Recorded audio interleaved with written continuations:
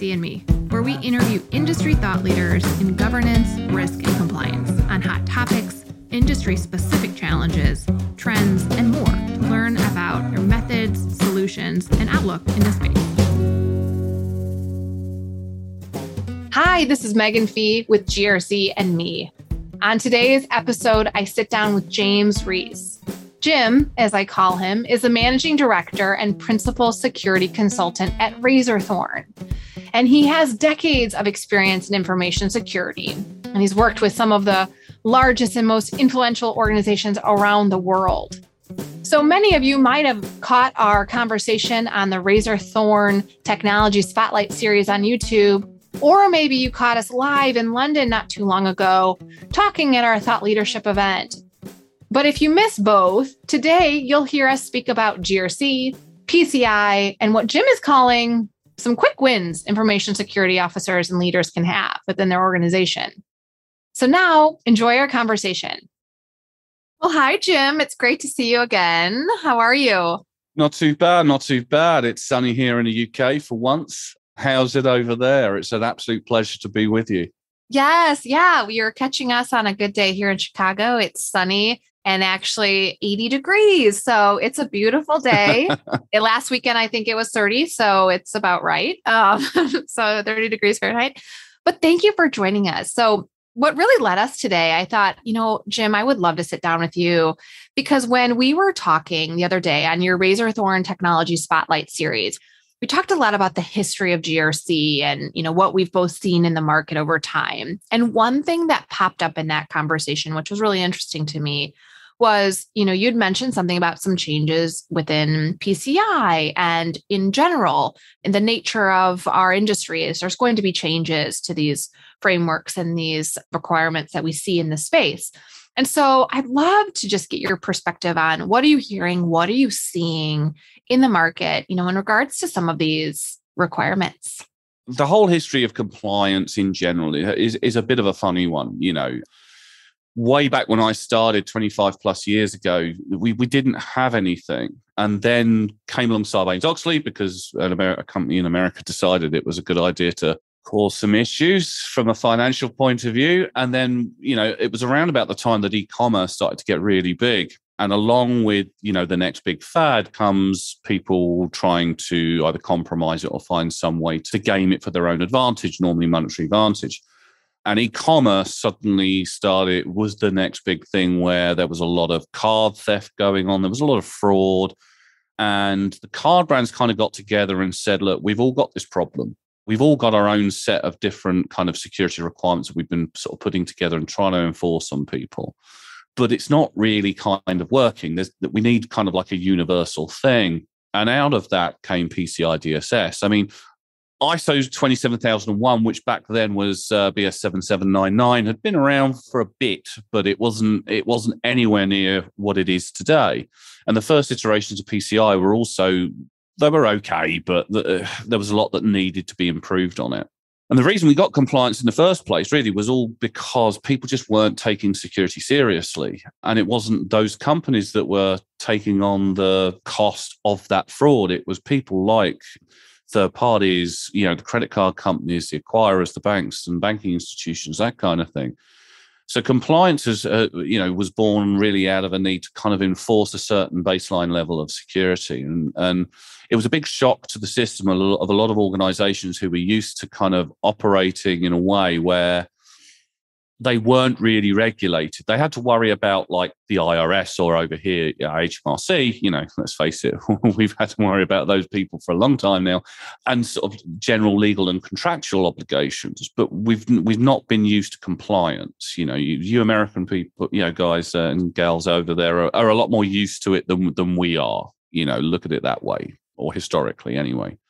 And it's kind of evolved over time. And we have reached a point where ISO 27001, PCI DSS, Lexel, if you're a legal entity over here, at least in Europe or the UK, and a HIPAA, if you're over in the States, there's a whole plethora of different legislations, and they all have very similar requirements, all with very different ways of kind of what they're trying to protect. So PCI DSS card information ISO 27001, it's all about key assets and making sure the security and the governance is there.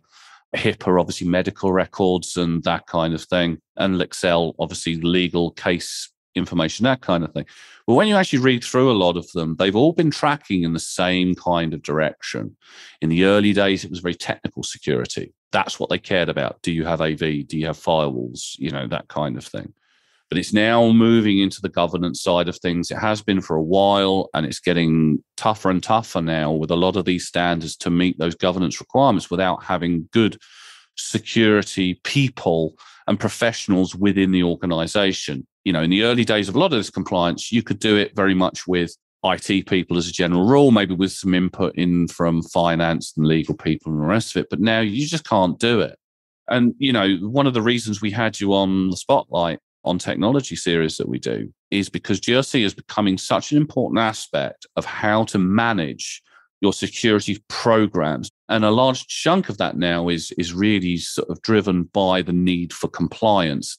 Seemingly, there's no organization, industry that I've come across where there isn't some form of security compliance and legislation, even down to manufacturing, car manufacturing, and the fact that now we're moving over to like autonomous cars. We're moving over to, cars which are very much run by computer now compared to what they were 25 years ago. Something went wrong with it. You took it to a mechanic, he smacked around with a hammer and various other tools, and before you knew it, you had your car back. Now they plug it in to things and they get it to analyze itself, and you could be in traffic and all of a sudden your car turns off, and it's not because something in the engine's gone wrong necessarily. It could be just because the computer's decided it's going to give up the ghost. And all of this stuff has really driven compliance into pretty much every aspect of every organization and what we do. There's not much left now. PCI DSS is reaching a point now where the last iteration, they declared it as mature. So what they decided to do then was, rather than kind of release updates on a cycle of like 3 years or whatever, they would release updates as and when they required, with the same kind of consultation from the QSA community and the participating companies community. But I think, we went through, and again, we covered this on the other video, didn't we? There's been a big culture shock for compliance in the last 2-3 years. We've had the pandemic. We've dramatically changed the way that we've worked. Compliance is very much being driven down towards, making sure your governance is being effectively and efficiently managed, that you understand risks, that you understand your assets, that you're doing sort of research into your own business on what key assets are. Key third parties is another big one that's come out of all of this. The massive change from on-premise to virtualization, and then from virtualization over to as a service, to not only drive costs down, but to allow for us to work in a way that, we don't have to be in the office anymore. We still have the same ability, but security has become more and more important as that progression has gone. And compliance takes a little while to catch up. The latest iteration of PCI, when you read through it, you can definitely see where they're going with it. And they've always said they track where the current trends are. And the current trends are very much ransomware. They're very much locking out people from systems and services. Our whole defense in depth aspect of what we as information security people consider has dramatically changed as well.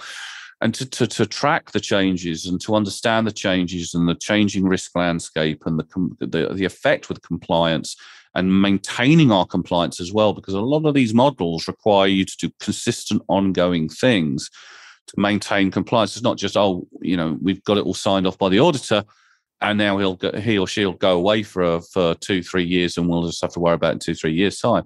They want to see a consistency behind it. So, yeah, it's changed a lot, and it's going to change as well. Compliance only gets more complex. It never kind of relaxes, I've noticed.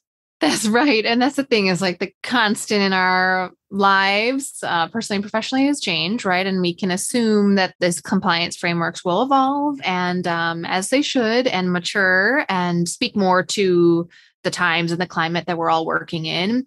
So what advice would you share with those listening that, are on that kind of maturity journey? They're trying to get their arms around PCI compliance. They might be on a journey to better secure their organizations, and maybe even venture as far as trying to obtain future security certifications. What are that's a big question, but what are some early foundational guiding principles would you share with folks? Absolutely. Yeah. First and foremost, couple of points really to remember when you're doing this, when you're going down the infosec journey, as I like to term it, when you're starting out. First and foremost, you have to understand the business. Okay. You have to understand what it does. You have to understand how it generates revenue. You have to understand what its key assets are. And its key assets aren't just digital. A lot of people associate information security or cyber security with purely digital-based countermeasures and systems. That is nowhere near the case anymore. Maybe 25 years ago when I was getting into it, yes, it was all very focused in that area. And yeah, all our lives are driven by technology, but technology doesn't drive our business. It doesn't drive our lives. We utilize it as tools, in the same way as we did with typewriters and various other things that we dealt with sort of 25 years ago. But now it's all driven by technology. So in order to really secure a business, you have to do your homework. You have to understand your assets. You have to understand what the business is there to do. You also have to look at the power base within a company. And that's really important because there's always a section of individuals or a department or some kind of guiding light within an organization who drive where the company is going. And those are the people that you've really got to build a very good rapport with, because any changes that you make, there's a lot of resistance to security quite often, because quite often the perception is that you're there to stop them from doing something that they've done for years beforehand, or to prevent them from making a profit, or to just generally cause trouble. And that's not really the case. So by gaining that rapport early on, any changes that you make and the fact that you understand the business and you understand the assets and you understand where a lot of these people are coming from when they come up with issues or complaints, then you can work much, much better with them to kind of belay those fears and actually start making some real change. The other early quick win is get a full technical and business rundown of the organization. Get some pen testing done, inside and outside. Very important for the cyber side of things. Understand how your defense in depth is built from a technical and a governance sense. Defense in depth is like an iceberg. You only see the really tip and the top of it. There's a whole plethora of policies, procedures, and technology that sit underneath the waterline that make up your whole defense in depth. And once you've analyzed what you have currently, if you have anything, that's the frightening thing here, then you can start looking objectively. And that's when GRC tools come in and are really important, because doing the analysis, you've got to put that analysis somewhere. You've got to be able to correlate what you're doing back to that initial kind of review and that understanding. Because one of the key things a lot of people get wrong in InfoSec very early on is not being able to prove the return on investment that the business is making with the amounts that they're budgeting to you. You have to be able to prove it. And the difficulty here is if you're doing security right and you're doing it really well, you don't have events, or you have very few. And when you do, you recover from them really quickly. And it's a double-edged sword, because yes, you're being efficient and effective in protecting the organization, but the organization doesn't see events. So they don't understand, or they start to question how much they need the security that they have, because they don't have problems. They've never had issues. So GRC is important because you can track the events. And, I go back to our conversation. I remember a time when we tracked it in Excel spreadsheets and, access databases and in various different ways that really didn't correlate in any way, shape, or form. We couldn't draw it all back in. Compliance, good example, was done manually, and still it does continue today to be a manual thing. But GRC has always been very expensive tooling, and nowadays it's very different with companies like yourself. And there's very few that price it at a reasonable rate, that medium-sized companies and smaller companies, who make up, by the way, the main bulk of our economies, be it here in the UK or be it over there in the US, everybody goes for the big companies. Oh, let's go and get those on board and get them to buy our products. They price it in a way that satisfies a large company or a large organization. It's outside the remit of most medium-sized organizations, which means they don't do their security properly because they can't track it properly. And if they're third parties servicing those larger organizations, then potentially they're a security risk to their own customers. through third-party chain issues, which is what a lot of focus is in a lot of compliance is moving towards. So, yeah, I think, quick wins, know the business, understand where it's coming from, understand its culture, another big one, because you're going to have to make a lot of changes, no doubt. Track all of that in a way that allows you to prove your return on investment to the powers that be, because that will come up very quickly and very early, especially when you start asking for expensive products. We want to refresh our endpoint security. Well, prove to me why we need to do that. If you can pull out from your GRC tool your risk ratings, what your workings were, incidents in the past, and refer them back to assets and so on and so forth, it's a stronger message. So GRC is exceedingly important. But those are probably your quickest wins, and have a thick skin. Oh, I like that. Yes. Don't take it too personal. Never take it personally. You might be overcoming some legacy experiences too, especially if you're new to a company or new to a role. So I love that. Okay. Well, you alluded to a couple of them, but my last kind of official question before we get to a fun one to wrap up here is, obviously we came together through the spirit of partnership in the market, and we see that there's a great value with the two of us helping organizations, from not just your breadth and depth of experience and advisory lens, but then obviously couple that with technology such as Risk Cloud. And you spoke on a couple of things, but I'd love to get your perspective about, you've seen a lot of technology in the market and in the space, but you have selected, our partnership, and you've selected to lean in and learn more about the Risk Cloud. And you alluded to things like, we're inclusive, we're fit for purpose, kind of priced for purpose. And it's not just for those elite to enterprise customers anymore. It's really more accessible for all. But I would love to hear more, if there's anything else that was interesting to you about, why did this strategic partnership for you make sense at Razorthorn? There's a number of different reasons. I mean, I'll pull back a little bit to the, on that question to kind of like the security landscape when it comes to providers and vendors. At the moment, it's a massive space. There's a lot of emerging technology in the security space. New companies pop up every 5 minutes, and it's really hard sometimes, even when you're embedded in this, to kind of really track who's bought what or who's where, and it's tough. What I like about you guys is you're really approachable, and you're really, we've had a number of conversations. I've spoken with your techies and all the rest of it.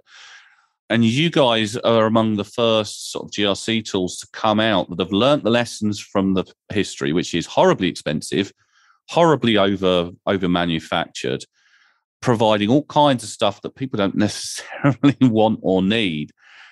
And, your developers and the people who came up with your product in the early days have obviously put thought and time and effort into where it all went badly wrong, and what your early day competitors were like. And you've differentiated yourself in a variety of different ways. Some of it is very, very cool technology, like your risk-based stuff, the way that you present and the dashboards and all the rest of it. But I think for me as a security person, it's also around the philosophy I get from talking to you guys. You're passionate about what you do. You genuinely care. You listen to feedback. People very rarely ever listen to me, unless they're asking me for a piece of work. But you guys, you take on board some of the stuff that I've said and are looking at it, I know, internally, and we've discussed it a number of times. That's very rare for an organization. Normally they have their vision, and that's what they're going for. They don't honestly look at the market and what the market wants and needs. Compliance is big. I want to track compliance. I'm a CISO at the moment. We've got a CISO as a service. We do it for about 5 or 6 different companies. I have to track alongside my people 5 or 6 different people's set of risks, countermeasures, defense in depth, compliance levels, whether they're going through a project, whether they're not going through a project. We can't do that without a good GRC tool. Now, some of those people are using like the more legacy GRC tools. They're waiting for the end of their license period.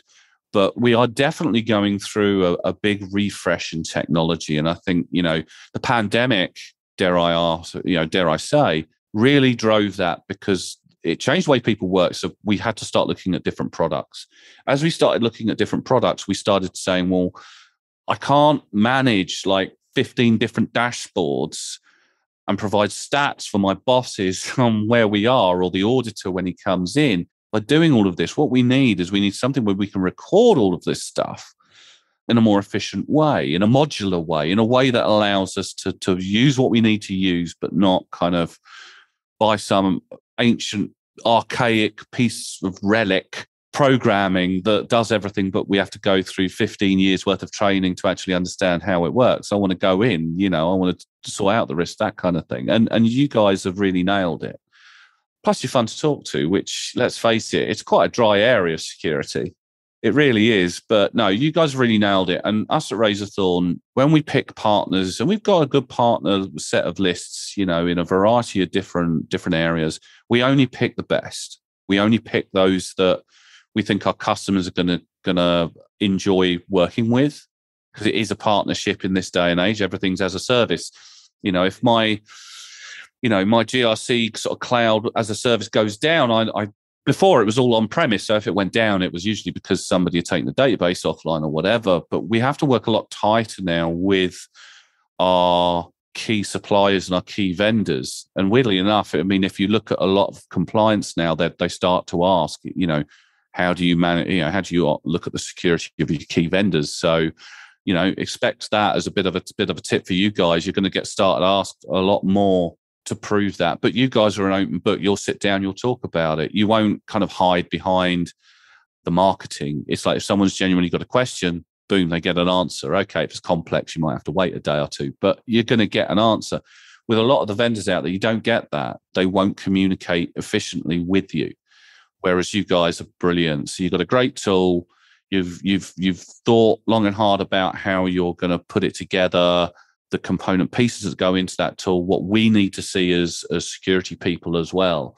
And you're open to people feeding back to you. And security is going down that route where it's a two-way street across the board now, And I just love your style, really. Well, Jim, we can't say enough about, working with your team as well. But I what you said, a couple things that I really stuck with me, and you're right. Because I was thinking about my own tech stack that I use. And over the last 3 years, we aren't able to just pop into a coworker's office and talk about the risk posture and compliance posture. And then, okay, fine, we use this difficult system, but we've had a nice dialogue to get the insights that we needed. Now, being remote and heavily remote, so many folks are beholden to the insights and the reports that they're getting every day, whatever it may be, to tell us the whole story. It's just less accessible as global entities now to pop over and get these snippets of information. So it just needs to be that source where it's connected, it's holistic, it allows us to take strategic risks and get the whole story. And I think you're right. I think we're all kind of like,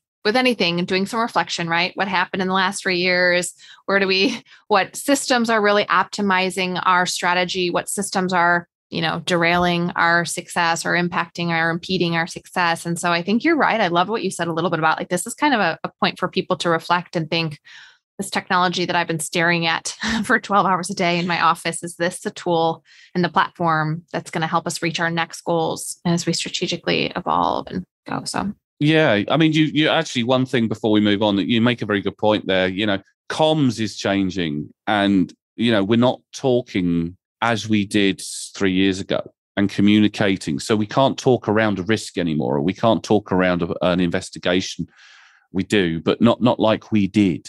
So everything is becoming more stats driven, and that just leads more credence to GRC in general, because if you don't have a good GRC tool to present what you're saying in a way, you're not going to be sat in front of the boss anymore. You're going to have a Teams conversation.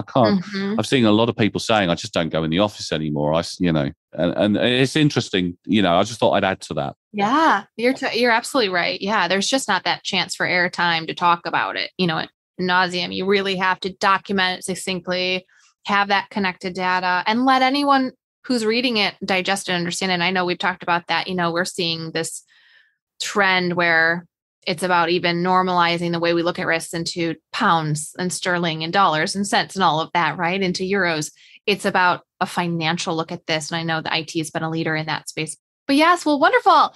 Well, Jim, we've talked about the serious nature of our work and what's going on in the market. And so would love to just wrap up our conversation today with just a fun one. So, what do you do these days to get a laugh? What are you doing out there to have some fun?